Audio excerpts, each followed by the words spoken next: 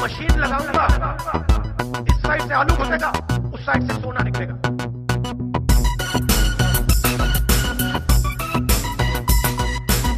They are asking the foul question and the CPM question. Hi and welcome to Attention Please podcast on Talking Stuff Network. We are recording this on Sunday the 3rd of February India time, and this is episode 27. 27? What of 26 you ask?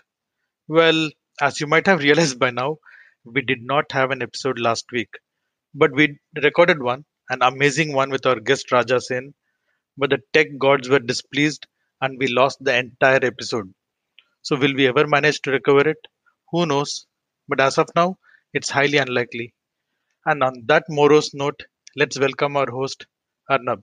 Hey Arnab, disappointing week last time around, huh? It was because this was because I always enjoy having guests, and even more than talking incessantly, which I do for all the other podcasts, I really like it when I have a spirited discussion with a guest. And I really enjoyed having Raja. I think it was a very, very good conversation.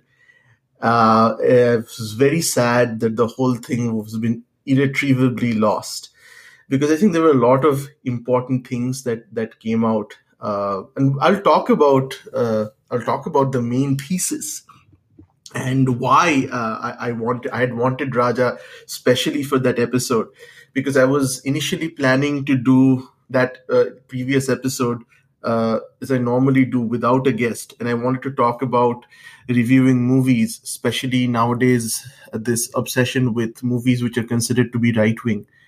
And I was going to work off a review that Raja had written on the Thackeray biopic. And then I thought, why not have Raja himself and we can discuss it rather than me talking about it. And it's really what the whole hour-long conversation was about, the Thackeray biopic and reviewing movies. And I mean, how do you review movies? And we'll talk about it later. But again, what has happened, and I just hope that this doesn't happen in the future.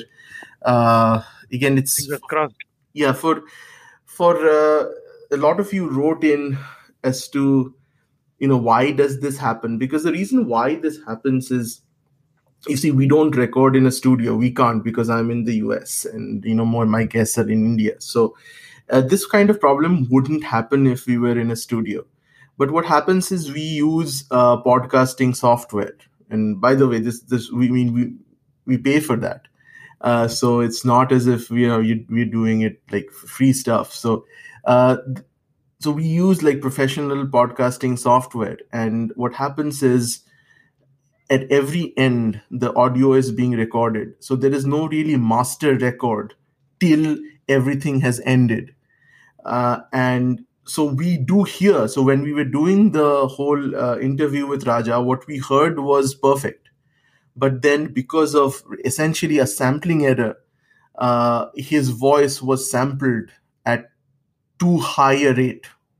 And so it kind of came out sounding like the Chipmunks. And again, there's no way that we can even know that is going on. We do know when somebody's connection drops off, and that happens all the time. And that's normally not a showstopper. But if something like this happens, where essentially it's not something which we can even understand real time, then there's little that we can do. Some of you have asked us, can we do the interview again? Now, the reason why I'm not doing the interview again is it's very difficult to, otherwise it becomes too rehearsed. The main thing about an interview and debate is it's very organic. That's also the reason why I don't have a script. So I don't think it's possible to recreate an interview. Otherwise, it just becomes that. It becomes a recreation. Of course, I want to have Raja again, and I apologize to Raja. And we'll have Raja, and we'll have a different topic at that point of time. Maybe Shah Rukh Khan, because that seems to work a lot. But for now, we're not going to be doing a repeat of that interview with that theme. Having said that, Just wanted to say Shah Rukh Khan is working for us, but not for Shah Rukh Khan apparently of late. Yes, so Shah Rukh Khan has reached that stage. This happened to Dev Anand too at one point of time, where discussing Dev Anand was very popular, not necessarily Dev Anand's movies. And I think Shah Rukh Khan should. guess we end up talking about Shah Rukh Khan a lot on this program, but in brief, Shah Rukh Khan should realize that I believe he has reached the stage that Amitabh Bachchan was with Lal Badshah. It's time for him to go on to gravitate towards different kinds of roles. Maybe Varun Dhawan's father, that kind of role. And I think you'll have a great career. You'll have a great career after that. Like the Amitabh Bachchan, it was very difficult for Amitabh Bachchan to realize that his day was over. He was the superstar, the greatest. But even him, there is a point after which it becomes a law of diminishing returns, and he was able to make the successful transition to Mohabbatein and a fairly successful career in 2000s. And I think it's time that Shah Rukh Khan realizes that he's a good actor. So I think he'll be able to make the transition just like Amitabh Bachchan was able to. I don't think Salman Khan will be able to, but Shah Rukh Khan definitely can. And even didn't mean to derail you into this conversation. No. But even Amir Khan has really, if there's any lesson that Amir Khan should get is that he should do Dangal kind of movies where he's playing the father. It could be the major role, but that works for him. If he tries to play a swashbuckling cavalier as he played in this monstrosity, it's going to be a big flop because again, even Amir Khan, ageless Amir Khan, just can't do it anymore. Okay, moving on. So today, let's first talk about there's a lot of things to talk about, but let's start with a news item which I felt needed a lot more analysis than it got, which is Priyanka Gandhi formally coming into politics. Now, I think it was summed up best by this New Zealand newspaper, which said Priyanka Gandhi joins the family business. I think it doesn't. That's it. I think it summarizes perfectly what this is.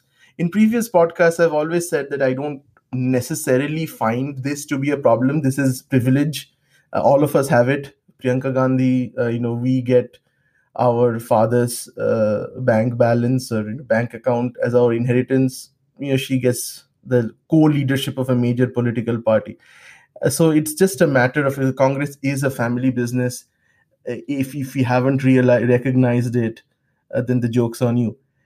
So it's not a question of the legitimacy of her joining. It was fairly inevitable. It was the timing of her joining, which I found particularly interesting. Now, of course, what was predictable was, of course, the wo aa gaya kind of reaction from our national media. Because Priyanka Gandhi, the problem with Rahul Gandhi is it's very difficult because Rahul Gandhi, despite what people want you to believe, has been here for the better part of 10 years, even more than 10 years, in which he's thoroughly embarrassed himself in different ways. The great thing about Priyanka Gandhi is she's a clean slate. So she can be built up like Taimur Ali Khan using good PR. Unfortunately, Rahul Gandhi is at a stage where he's beyond even Nick Jonas's PR. He's at that stage. So it's very difficult to, on a straight face, to say that Rahul Gandhi is somebody who can take this country forward. It's very difficult. I'm not saying that people don't do it. That's the difficulty of being a Congress stooge, that you have to do these things. But it is getting a little frayed at the edges. With Priyanka Gandhi, there is a fresh face. She's a woman, so she brings that thing into the equation. So, and she's, as I said, she's not bringing in any baggage, except, of course, her husband. Now, what I find, again, I'll come back to the point of timing. Why would she be brought out at this point of time, when Rahul Gandhi is possibly enjoying his greatest days?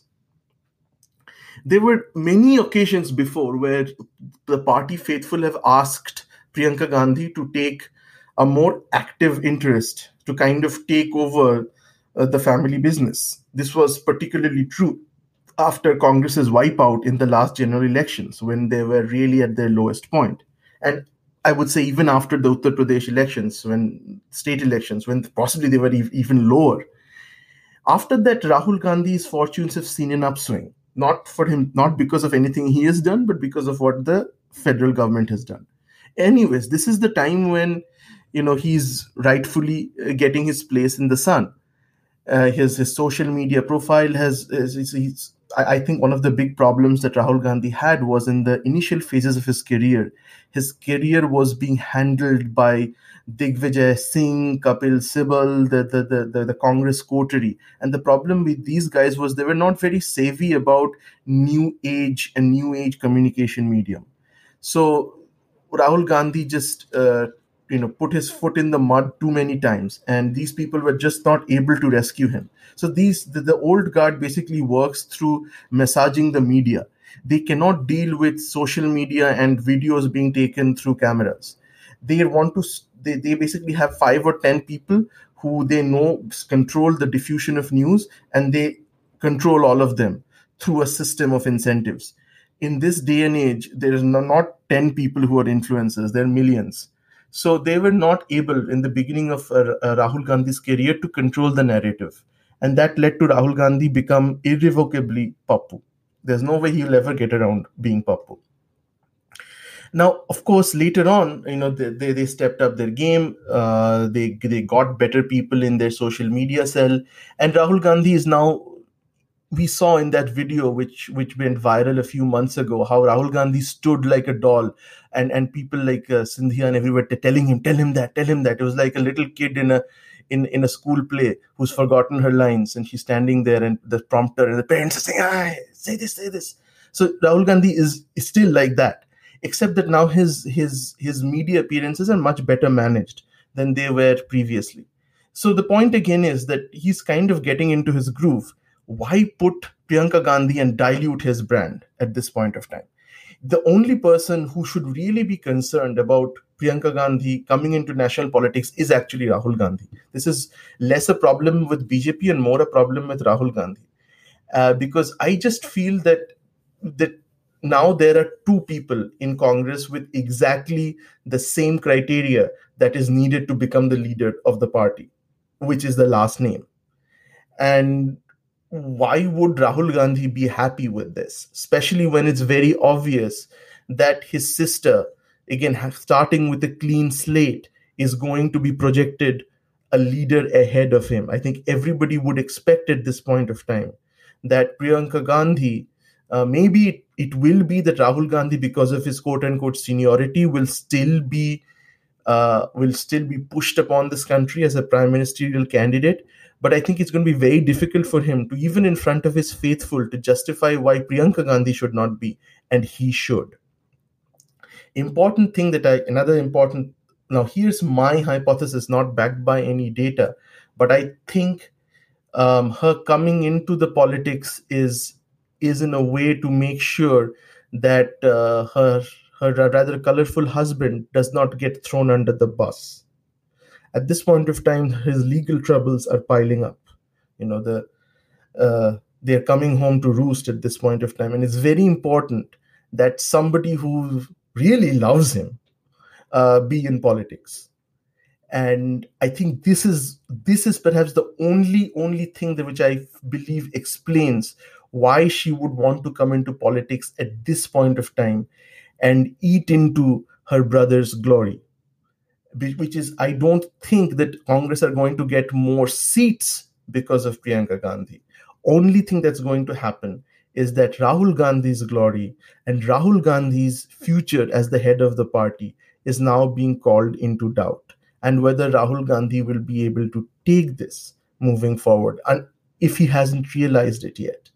And also what it means but one thing is sure, in a few years, we will be referring to it as not as the Gandhi-Nehru family, but as the Gandhi-Nehru-Vadra family. So now you will have their children becoming prime ministerial candidates. So not only are we leaving our next generation with global warming and melting of polar ice caps, we're leaving them with another hyphenated addition to India's royal family. And I'm sorry for that. Moving on. The second topic that we wanted to talk about is the budget, which, of course, during this time of the year, everybody becomes an economist. Like everybody seems to be able to understand what they say. And I've never been really interested in the budget, even though my dad is an economist. And every year we knew that when the budget period comes out, my father is going to he's going to write a few articles in Telegraph, and we're going to get this funny money, and this means I'm going to have biryani. So budget is always associated with biryani in my mind, strangely so. And every time I remember my father telling me the story about a very prominent left-wing economist who shall go unnamed, right after the budget was announced, and this is pre-social media days, so there was no like instant feedback. So the first time you read about the budget was in the next day's papers. So, and there were no channels which were like covering it live. All you got to see was, Pranab Mukherjee or YB Chavan, delivering their budget. So all the economists in Calcutta next day, they would have their analysis. So my father asked this left-wing economist, like, how can you, like, you have your stuff done the next day? And how can you be so quick? He said, but I write the whole thing before the budget is announced. Of course, I know what it is. It's going to be anti-people. I mean, I know it. He's a communist, of course, and they were always Congress. So, I know exactly what I'm going to write. I have it. Oh, I just put a few numbers here and there. And how long does that take? But most of it is written already. So that is the thing about budget. A budget is never evaluated fairly. So that the Congress and the opposition is going to say it's an anti-people, blah blah blah budget, and the BJP is going to say it's a great budget.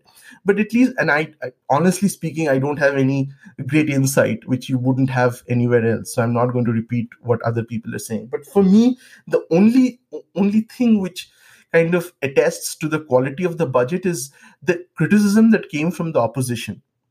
I think the predominant criticism that came from the opposition was, you were doing this in an election year, why didn't you do it before? Now, if Right. that's the criticism, then I think that implicitly saying there's nothing wrong with the budget, because there's not been, I mean, yeah, there's of course Congress, they had this very, very hilarious tweet about like the 6,000 and then dividing it by 12 and making it into 500 and saying, truth, 70 Jumla rupees per day. is 6,000 per year. Truth, 500 rupees per month. So of course, Congress wouldn't be Congress if it didn't do that. But other than that, I think it was a fairly good budget. I'm happy that, the direct cash transfer part of it isn't too much, because as someone who's not a believer, again, not as an economist, but reading about opinions of economists, I just feel as a matter of principle that the government is not in the business of taking money from one person and essentially transferring it to somebody else. So my tax money is going somewhere else, like it's a direct cash transfer. I think the role of a government is as a big investor, which creates the infrastructure, which creates the superstructure in which the nation could grow. That's the way I perceive government, not as some benign entity, not really benign entity, which is doing income redistribution. And direct cash transfers is income redistribution in the most crude form. So I'm not really a big fan of this, but at least it's not a lot. And I understand the compulsions of electoral politics. And Sagarika Ghosh, of course, my favorite journalist, she made this is Hindutva socialism. So in a way, she's right, because all our governments are socialist. I mean, she of course uses, for her, Hindutva is like that she likes calling people gutter snipes also. So gutter snipe and Hindutva, these are all like the worst words in her lexicon. So she everything is Hindutva. Now the of course, I mean, I want to move beyond criticizing Sagarika Ghosh, and people are saying, why do you go over them anyway? They're not significant enough. But I kind of disagree. They are significant because they're influencers, and a lot of people, because of the bully pulpit that they have. I mean, she doesn't have the bully pulpit she used to have, but she's still pretty influential in the sense that she's a regular fixture in all of these think fests and lit fests. So the point isn't really, what she said was didn't make any sense. I mean, some of it did make sense, because most of our budgets that we get are very socialistic nature. The whole nature of a budget is very core. The fact that the government is coming out and announcing all these policy decisions all in one go, and that everybody is waiting, and the reporter is going and asking the lady, and the lady is saying, the whole cliche, what will XYZ goods cost? How expensive a phone's going to be? How expensive a washing machine is going to be? The very fact that the government and not the market dictates what prices are is just kind of makes me go like this. And it is a legacy of our socialist past, in our planned economy, where basically whatever the government says is really the way things are going to be. So in a way, it is socialism. But again, what I find hilarious is the liberal media's, the liberal media suddenly becomes very economically right when a BJP government presents an essentially socialist budget. But it's absolutely fine when the Congress does it. It's absolutely fine. None of them are economic right at that point of time. It's good to be economic right, but you should be consistent. And that's the problem that I have with our liberal media, of which of course Sagarika Ghosh is a representative of that media, is that they're selective outrage. It's not that I fundamentally disagree with her point about it being socialism, but I find that her economic right-wingism becomes linked as to who is giving the budget. So the same thing done in Madhya Pradesh would be considered great. The same thing when Congress does MREGA is great, but something similar what the BJP does is not great because, of course, Hindutva. That's the word. Tell me something. Is the budget a big deal in the US? I know. We do hear a little bit about passing the budget, but is there a big hullabaloo about presenting the budget and somebody reads it out? No. Or is that an Indian thing? No, there's no hullabaloo about the budget in the US. So the budget in the US is not about what will be the tariff on your cigarettes or what will be your tariff on this and that, and whether mobile phones will be more costly or whether kumkum will be made less costly, or whether the duty from agarbatti is being brought down from 7.8% to 7.6%, or whether a tariff is now going to be called a cess. No, nobody. That is not what a budget bill is. In the budget bill, it's about financing the arms of the government. So it's how much. So the government has a pot of money. So what programs are they going to spend it on? Many of it is essentially, okay, this is the budget for NASA. This is the budget for parks. So this is all about government internal spending. It is very rarely got to do with putting a tax here or putting a cess there. Okay, so most of these things in the US, these tax and cesses are more done by the state governments than they're done by central. So in the US, these taxes, they're done at the state level, they're done at the county level. So that you pay some kind of tax to the county. So the system is very different. But yeah, nobody really bothers about the budget bill here. There's no obsession with the budget. It only happens when you have something like this, where the budget bill doesn't get passed. And then the federal government shuts down. So why does the federal government shut down? The federal government shuts down because essentially they are not passing the bill to finance the government, right? So for FDA, for instance, the budget bill is to finance the FDA. So next year I'm going to spend so much, but it's for the next year. Now, when the next year expires, you have to pass another budget bill. Now, if you prevent that budget bill from being passed, then you're essentially running a company or agencies with no money allocated for them. So that's why they shut down. Okay, so it's not that the money isn't there. That's why they all retroactively get their salaries.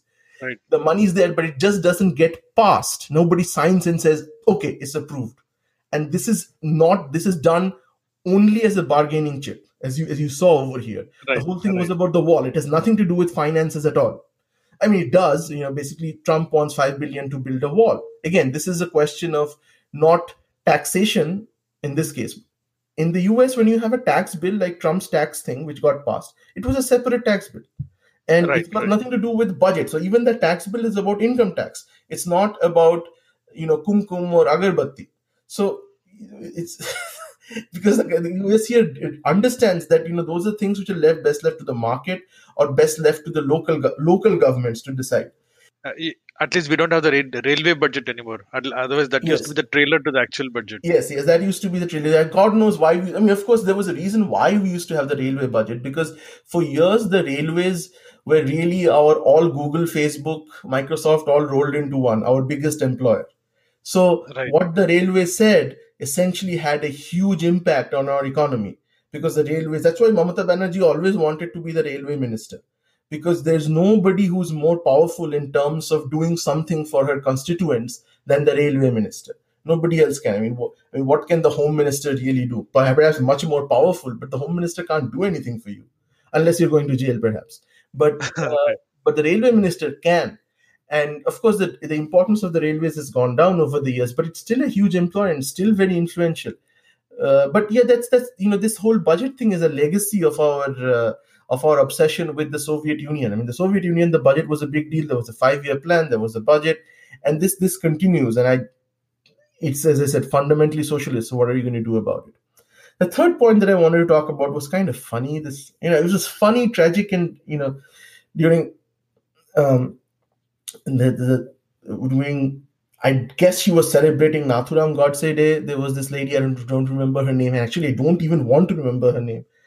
She was doing what I would call Sangaskari cosplay, where she was she had a gun and she was pretending to shoot Mahatma Gandhi. Now, there are two things about it. That everybody has freedom of opinion. I get it. And I don't agree with Mahatma Gandhi. In many ways, I do not think that Mahatma Gandhi was as great a person as he's shown to be. But that is kind of irrelevant. But when you're actually celebrating an assassination, you're celebrating the death of a human being, not even celebrating the natural death of a human being, you're celebrating the induced death of a human being with a gun. Of course, it's beyond condemnation to do that. It doesn't matter who the person is or what his legacy is. Okay, but the problem is, again, that in the very fact that I'm discussing this, I don't even know the name of the lady, and I don't even want to know the name. There's a reason for that.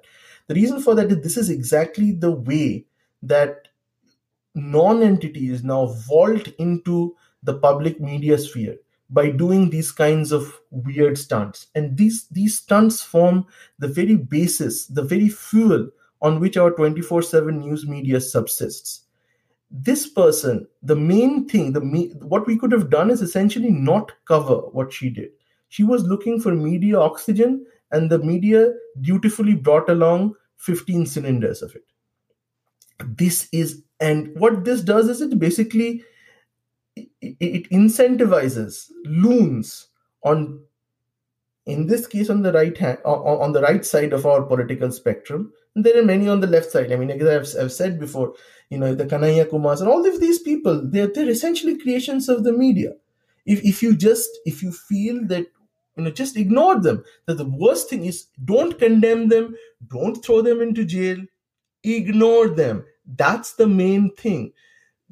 Every time, you put in a sedition against the Kanhaiya Kumars of the world, this is exactly what they want. You're just giving them the very oxygen that lets their career flourish. Don't give it to them. And similarly for this lady, the fact that it was covered by the media, the fact it was discussed by the media, and the fact that the name of someone who we did not know 4 hours before now became national news, this is the source of the problem. And I just stupefied. I mean, I see this and I'm like, facepalm, a Manoj Kumar style. which brings us to the main thing for today, and which this is really why I wanted Raja on the show last time. So I've been meaning to talk about this for some time, because as many of you know, I used to review movies at one point of time. And one of the reasons why I left reviewing movies, and this was not the only reason, but the other is that movie reviews have over the years just become overtly political. And nobody enjoys movie reviews anymore. Now everything is seen through the prism of diversity, sexism, minoritism. Like, you can't even write a review of a movie without having to, and at that point of time, I just feel it's not worth it. But I still read reviews, and I read this review of the Thackeray biopic by Raja Sen, and as I had said in my introduction to to the podcast that you will never hear, is that Raja, for me, I sincerely believe is a very, very, he's a very special reviewer in the sense that he is one of the very few reviewers who has his own personal brand.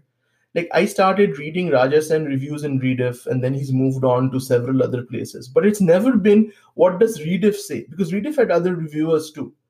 It was never, what does Hindustan Times say? It is, what is Raja Sen's review? And this is perhaps, this is, as a reviewer, this is suppose the best thing that can ever happen is that when your review, when your signature, whether it be good or bad, that's another thing. But your signature is what sells. It's not the organization that you belong to. That you kind of transcend the organization. And Raja, in terms of movie reviews, is one of the. Can think of another person who has done that, which makes him which makes him fairly unique. And he's also one of the first persons who really, to become the notion of virality of reviews. And when I started off, I used to review a lot of movies, and Raja was kind of kind of look at Raja Sen, look at how popular he is, writing reviews, and he started off writing reviews in a very unique style, which was very different. And other people now write reviews in that way too. But previously, the reviews were the kind of reviews that Taran Adarsh writes. First half there are 2 songs. Second half the movie gets a little heavy. Third half, at the end it becomes light again. So it's very nice. It's good for the family. You take your grand. So this was really what reviews used to be. And Raja brought, just took it somewhere else. He really deconstructed movies very well. So I'm a big fan of his reviews. I don't agree with it most of the time, but I do like the way he writes things. I think he's a very good writer also. So anyway, so the reason was that I read a review that he had written of the Thackeray biopic, which is Nawazuddin playing Bal Thackeray.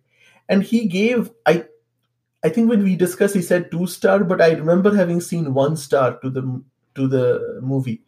And his review was very interesting. And I originally planned to talk about this solo, but then I thought, why not bring Raja and get him to talk about this? And I still feel it would have been better if he was telling you this.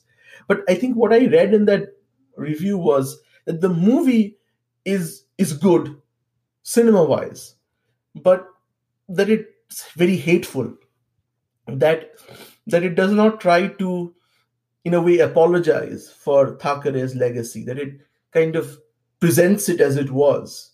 And what comes out is a very dangerous movie, and that's why he gave it 1 star or 2 star. I don't know. And for me, this was...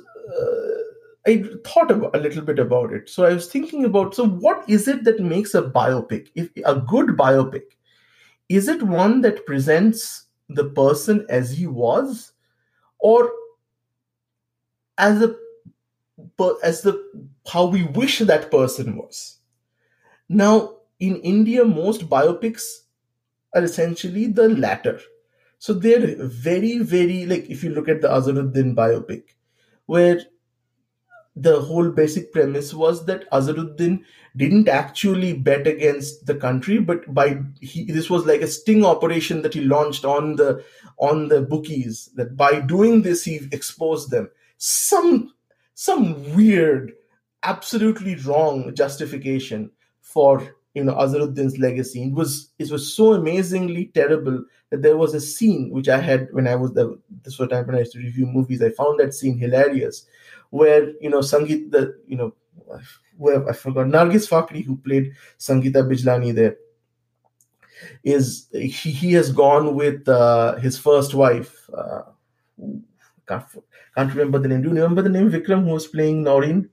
I didn't see the movie. Okay, so there was this actress who was playing Noreen, and they go to see a movie, and then the Oe comes on, and Nargis Fakhri is playing Sangeeta Bijlani, and Azharuddin is like seemingly shocked by the wantonness of the dance moves, and his wife is almost like getting aroused by it. I mean, I felt that this was like the male fantasy. This is like they're wanting to show Azharuddin in such a positive light that they're even willing to go here and say it's the wife who's more attracted towards Sangeeta Bijlani than Azharuddin. Azharuddin is like looking here and there. He's so like turned off by this. Oh, this is too much. I can't take it. And I found it come on, yaar, ye to dikha lete hain.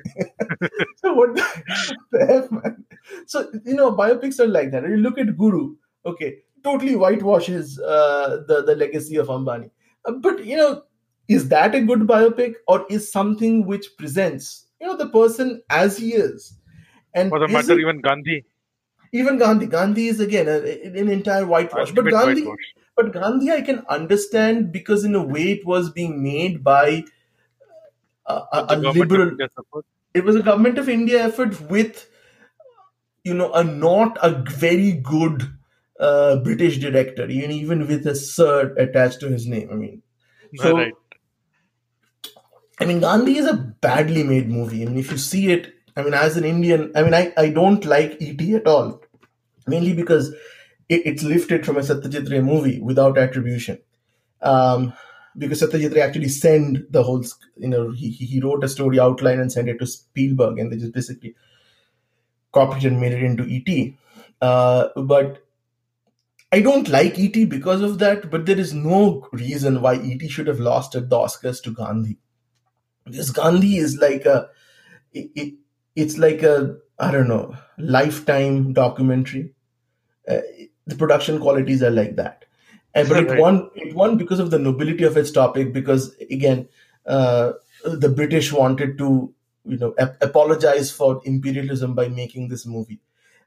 Which I understand. It's a noble effort, except that it's not a great biopic. And God knows how many times we've been forced to see this movie, because it was the only movie which shows on Independence Day and Republic Day and Gandhi Jayanti and But and in those days you didn't have a choice; you had to watch it. So I've seen that movie so many times; it's not even funny.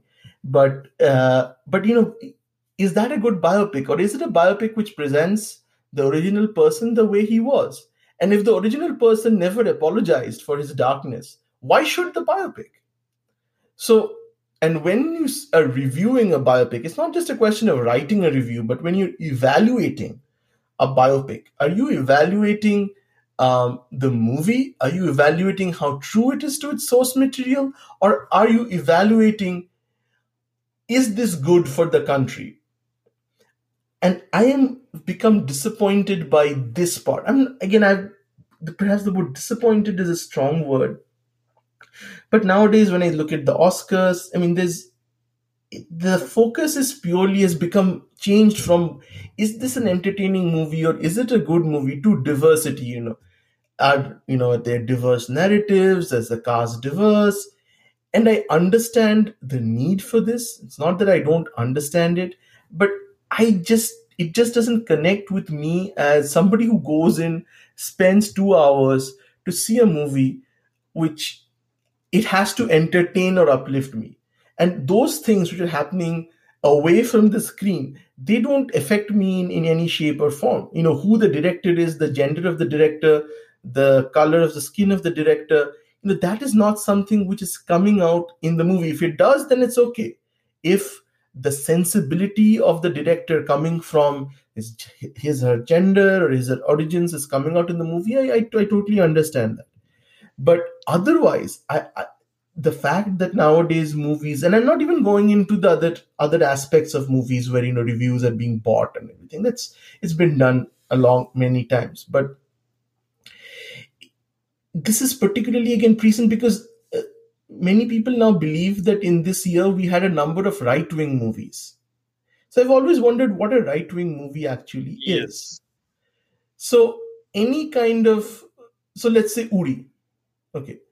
So Uri is apparently a right-wing movie. Why is it a right-wing movie? It's a patriotic movie about the military. Now, any movie which is about, so there are only 2 kinds of movies that are usually made about the military. One is the kind of movies that Hollywood made in the 70s, which were essentially about the Vietnam War, which was critical of war in a way. That's one kind of movie. Okay, so Apocalypse Now, Thin Red Line, that genre of movies. And then there are other movies like, let's say, Guns of Navarone, which are, unapologetically nationalistic. Okay. Now, some of the criticisms that, made for Uri is that the Pakistani people are shown to be stupid, they're shown to be not bright. and that by doing that, it's a nationalistic movie apparently. But I just don't believe that I've ever seen a Hollywood war movie in which Germans are shown to be, well, I can think of Quentin Tarantino. But again, that was not really a World War II. It was an alternate history Quentin Tarantino, Tino Atlamo. But Exactly. so he was going for something else. It was not a war movie at all. But that's Quentin. But conventional war movies, and Uri is not. It's not a nudge nudge wink wink Quentin Tarantino kind of movie. It's a very straightforward, how's the Josh sir movie. So it's not it's of the border genre where literalism is everything. There is no allusion to anything else there. I just don't understand why a military movie has to be, if it's not critical of India, or it's not, it's immediately a nationalistic right wing movie. Why is it not possible to make a movie celebrating the valor of our military? Because Veer Rus has always been part. So apparently, it's anything which is Veer Rus is is right wing, and I just find this to be a lazy connection, and it basically makes people afraid to make these movies. There are a lot of people who don't want to be perceived as right wing, but they want to make a movie which celebrates our achievements of our military. Celebrating the achievements of our military does not automatically make you right wing. Okay, somebody could be right wing and left wing and no wing, and they could still be celebrating the glory of our military. And I just find this, and if you look at celebrating the glory of the military as being an essentially right-wing thing, please look at Soviet propaganda, okay, about celebrating the valor of the Soviet forces, all of whom are communists. Okay, so celebrating the valor of the military is by no means an exclusive right-wing thing. Okay. Whether it be looking at North Korea, look at any kind of communist state, and you will find that the glorification of military is very, very high there. So this whole thing is not even historically true. But the fact that we've been pushed into a place where anything which casts the Indian military in a positive light, and not only Indian military in a positive light, the Pakistani military in a negative light, is seen to be right wing. This is just a connection which I personally strongly disagree with. Even Lakshmi Bai is right wing now, apparently. So even Lakshmi Bai, which is again, why is Lakshmi Bai? For firstly, let's keep my Goraksha. Let's keep my opinion of Miss Ranao to the side for a second, and because all of us do have an opinion on her, but keeping it to the side. But the fact that Goraksha and nationalism she's talking about. I mean, the fact that it's being released in an election year is the problem. I thought there was the same problem in Urta Punjab being released at that point of time. But, which was much more direct about the Badal government than a movie which is set in the British era. So again, it is attack anything which promotes anything for the left driven media, which they. Unfortunately, the problem is people are nowadays also afraid to say that they're Marxists or because of the bad rap it's gotten. But the ideas persist. The idea persists is that you should be loyal to your identity, which is not your nation. So your caste identity, exactly, your caste identity, your gender identity, or whether you're a worker at a mill, your that identity. These identities are good identities. You thinking in terms of a nation is a bad identity. Okay, so whenever you think yourself as an Indian, you are buying in, you're drinking the Kool-Aid. Okay, because that is not an identity. So they basically make distinctions between some good identities and some bad identities. Unfortunately, they take away the agency that you have, that I'm a human being, I can choose whatever identity I wish to be.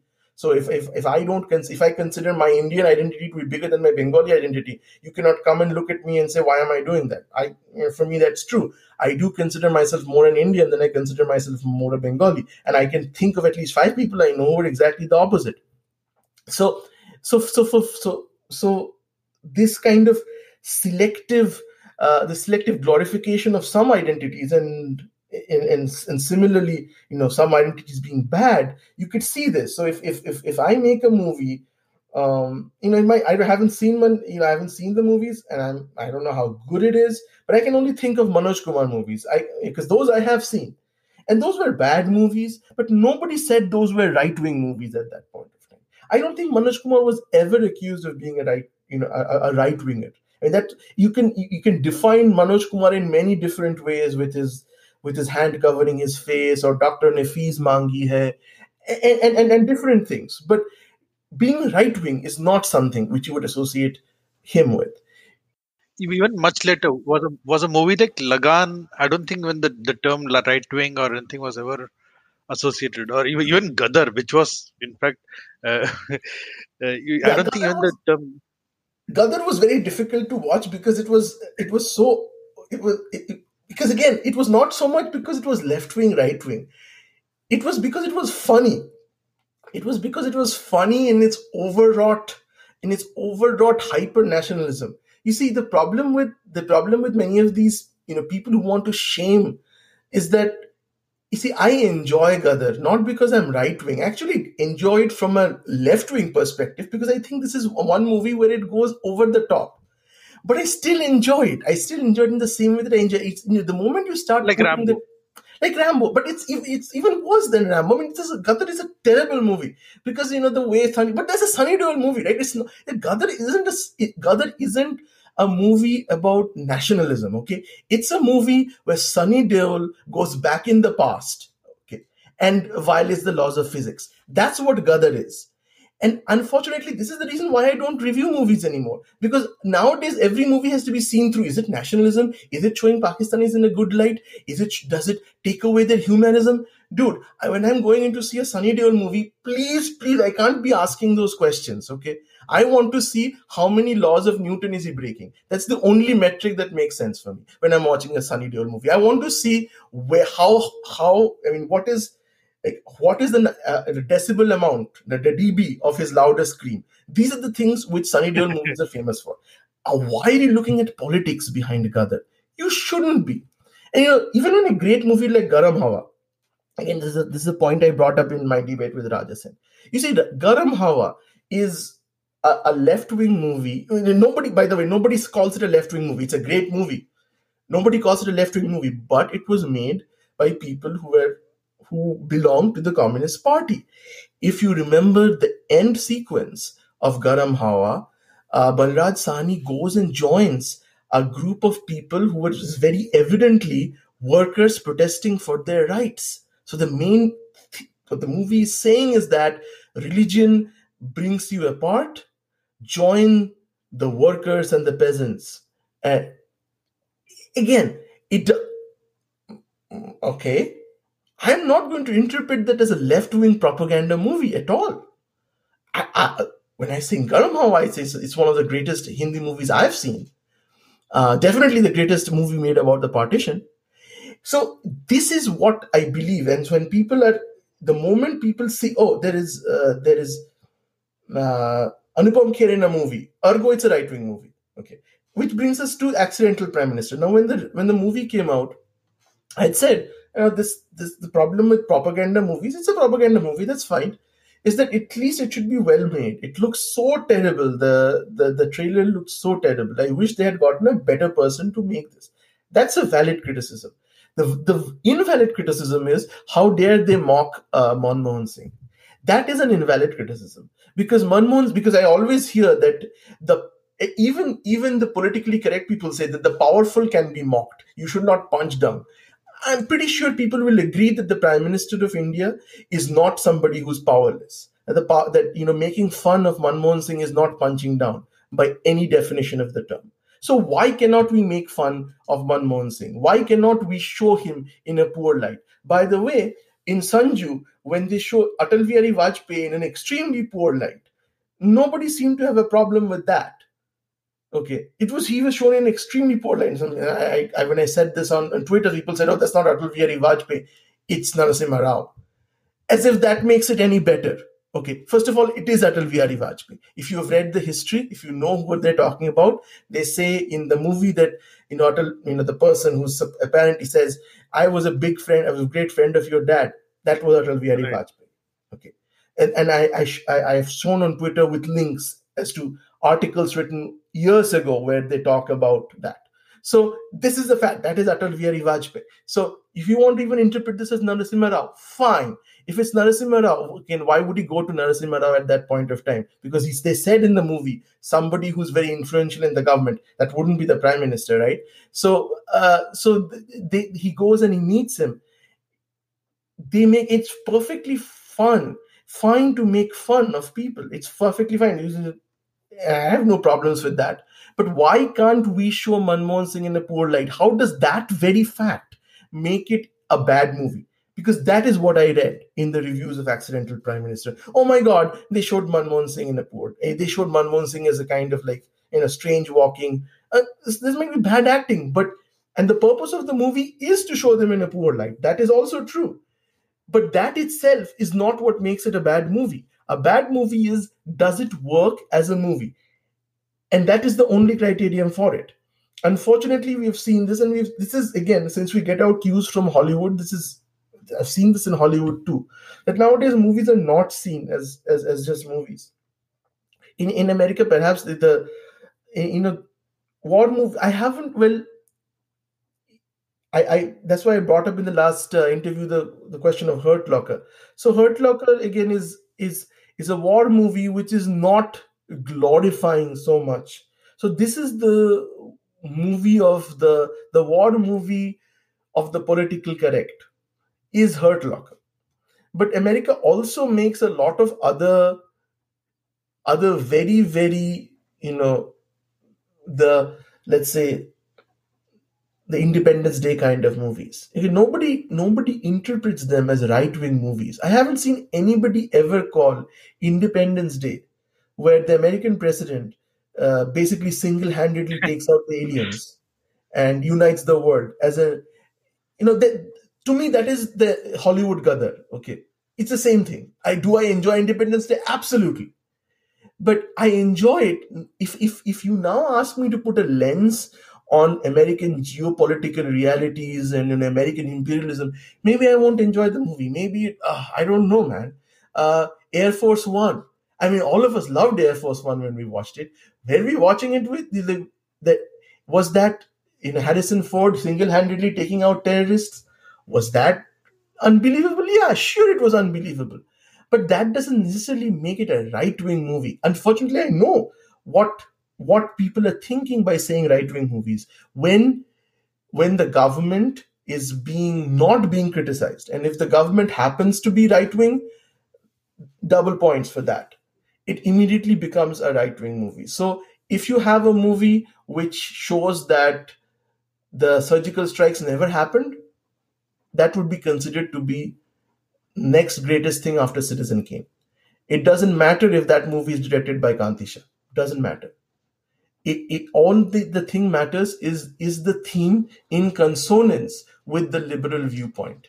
And if it isn't, be prepared to have and again, for some movies like Uri, it doesn't matter. It's made an insane amount of money. And I think it's a good movie. I haven't seen it again, but based on the reviews, like user reviews that I have seen, people who don't see everything through the prism of politics, it's a good movie. And again, it's a good movie in its genre. Do I expect to see a nuanced discussion about the futility of war? I don't think so. And that's not really what the movie is about. Every movie should be judged, in my opinion, I know I might be in a minority now, is that given my expectations of what the movie is going to be, again, with Accidental Prime Minister, it set the expectations. Now, if I go to watch Zero and I expect to see Casablanca, then the joke's on me. So does the movie satisfy my expectations of it, given what it has conveyed? That, I believe, should be essential in assessing whether it is good or bad, which brings me back finally to the notion of a biopic. For me, a great biopic is one that does not flinch in showing the bad things about a person. As a matter of fact, I'm more interested in that than I'm seeing a PR piece. If I wanted that, then I would see it for free by just typing Taimur Ali Khan in Google. So that's it for today. And everybody, please do send your feedback. please do, again, I'll make a plug for the Patreon. I have a Patreon page where if you like this podcast, you can sign up for a monthly contribution, which would be greatly appreciated. A link would be at the bottom. Thank you. Yep, and that's patreon.com/greatbong. Great, Bob. Yes. I think that's pretty much our podcast for today. So please send in your feedback to appodcast@talkingstuff.net. And once again, the Patreon is patreon.com/greatbong. Please do show your support. And also check out What's Up Geeks, our tech podcast without the tech. We tell you tech news that makes sense to you, and we point out useful apps. In fact, my app pick this week will literally help you save tons of money. And we answer tech queries. So just check it up, and that's What's Up Geeks, and it's available wherever this podcast is. And that's it for this week. We'll see you next week. Thanks, Arnab. Bye-bye.